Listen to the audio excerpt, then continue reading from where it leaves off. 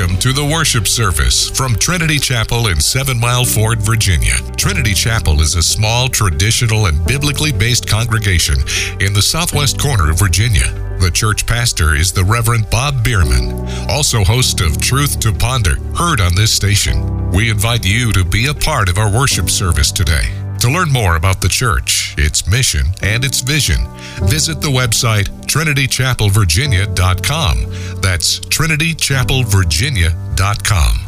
And now join us in the sanctuary of Trinity Chapel for today's broadcast. Heavenly Father, as we come to this time that we gather around your word, I pray you'll open our ears to hear, our eyes to see, and our hearts to receive that you have for us this day. For this we ask in your Son, Jesus Christ's name. Amen. You may be seated.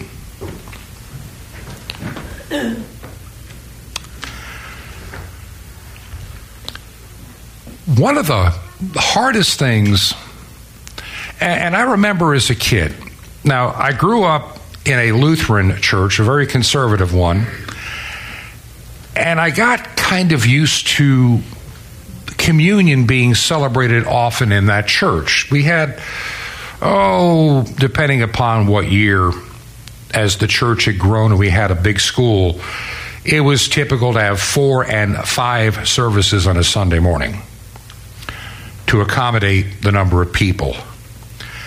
And I was in a couple of choirs, so they would alternate what was called the Order of Matins, was just a very basic service of prayers and hymns and a message, along with alternating with the communion service. So if the early service started with communion, the next one didn't have communion, the one after did, they alternated, then they would reverse it the next Sunday. So there was and the only time they did communion at all the services was Easter and Christmas. Maybe some big festival like that. Outside of that, no, it was definitely communion on a regular basis. And it took me as a child being in that church, I knew the liturgy by heart by the time I was 10 or 11. I didn't even need the book. I could just do it by heart, except certain prayers that changed week by week. I knew all the responses. But even as I came into my early teens, learning about what this gift was, it took me really until my adult years and into the ministry to finally comprehend some of this.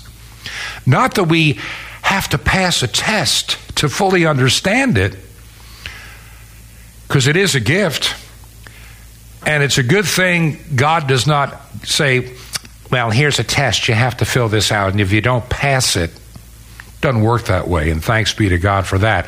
None of us, myself included, could probably really ever pass a full test of that nature.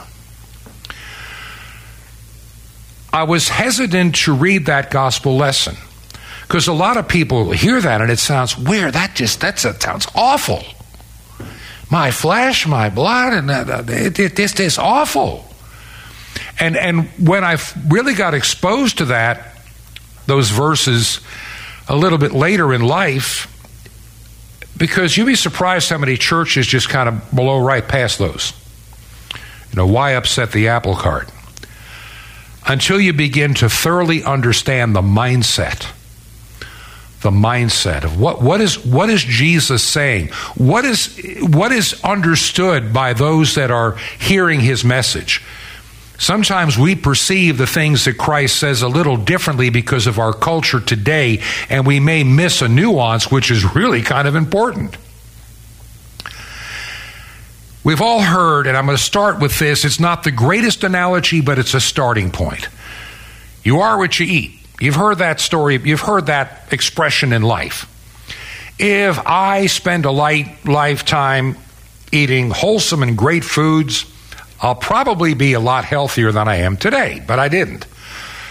There's been a number of quarter pounders with cheese along the way, some shakes, pizza, and many years ago, there was a restaurant that probably should have been shut down because of its unhealthy food called Wiener King. It was a hot dog place, and it sold these 1-foot hot dogs full of chili and onions and the saltiest things on the face of the earth. But they were so good with onion rings.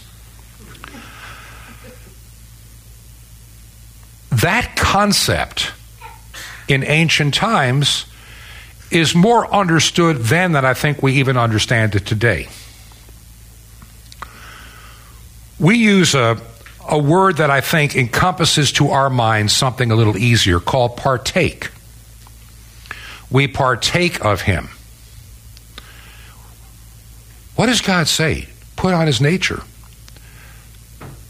We are to take on the nature of Christ in our lives. That's one of the things the Bible's pretty clear about. We are to be Christ-like. How many times have we heard that expression, out there? We should be more Christ-like in the way that we communicate with people and act with people. And I know I'm as guilty as anybody, if worse. Sometimes when things are not going right, we fall into that trap of our humanness, and we treat other people. Would Christ treat them that way? And I'm sure that all of us have had those times when we didn't. The ancients understood this concept of eating, partaking, taking on the nature. Let me put that again. In their culture, and what Jesus, and there's we take on the nature of Christ, and this time we spend with the cup and the bread, there's nothing super mysterious about it. Though I don't thoroughly understand it, and I don't think anybody ever will. I know many theologians have tried to write books and volumes of books, 20 volumes of books, trying to explain what cannot really be explained in human terms. So we put it in simple terms. We are what we eat. We take on the nature. We partake and fellowship with him. We bring into today those things of the past when Jesus was with his disciples. And there's one, I remember years ago having a college professor explain that we don't see it, we don't understand it. Maybe this is the mystery we can't comprehend. As this professor said, we fail to recognize that God transcends the time and space continuum that we live in. Even Einstein had figured that out, that something was beyond what we see, touch, and feel. And notice that everything in our lives is based upon our human senses. We have the sense of smell, the sense of touch, the sense of hearing, eyesight. We have all these senses, and we gauge the world in which we live by the senses that we have, not fully comprehending there are things our eyes cannot see. There are things our ears cannot hear. And there's knowledge, as St. Paul says, we see through a glass dimly. We only know what we know. But I think St. Paul was given just a little bit of a vision so he could understand the message he preached of what we do not see. And even he could never comprehend it. But it was a glorious vision. It was something beyond him. It motivated him to surrender his life, what he had. He walked away from, if you understand St. Paul's position at that time around Jerusalem, he abandoned it all for the cause of the gospel. He was a very powerful individual. Member of the Sanhedrin. I mean, this is not some little... This is not like a little club. This is a big deal. And he walked away from all that. He had power, he had authority, he had respect in the Jewish community and even among the Romans of the day. And so if Paul is persecuting Christians, then it's an okay thing to do. If Paul is if he's holding the cloak of those that are stoning Stephen to death, which is what he did. He participated. He may have not dirtied himself to throw a stone, but he was more than happy to hold the jackets of those that did. And God was able to get a hold of him on that road. That's where we get that expression, being knocked off your high horse. That's where that expression comes from. Paul being hit by that light, knocked off his high horse. Saul, Saul, why dost thou persecute me?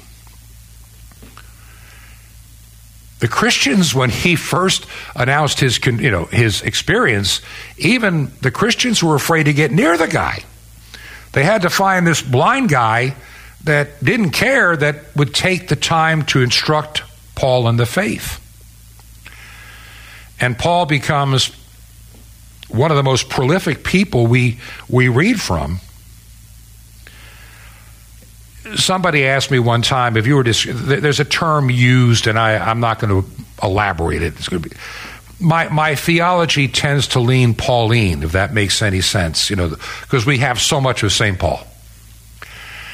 And I like him for two reasons. If you get into the deep languages, he calls it as he sees it. The King James uses some glossy words where St. Paul really didn't. He for his time, he had some colorful language. He was blunt, to the point, didn't waste time, and really wasn't worried about how you felt about what he had to say. But then again, look at the job that he had before him.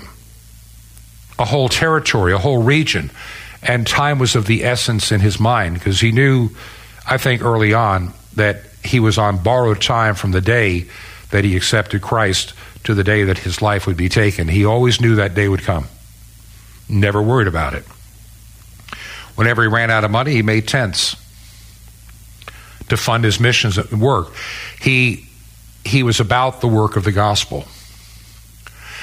And so when we come to this communion, as the way our mind is reading the gospel that I shared, it sounds foreign to our ears until we understand we are putting on the fullness of Christ in us, around us, through us, not just to ourselves, but even unto others.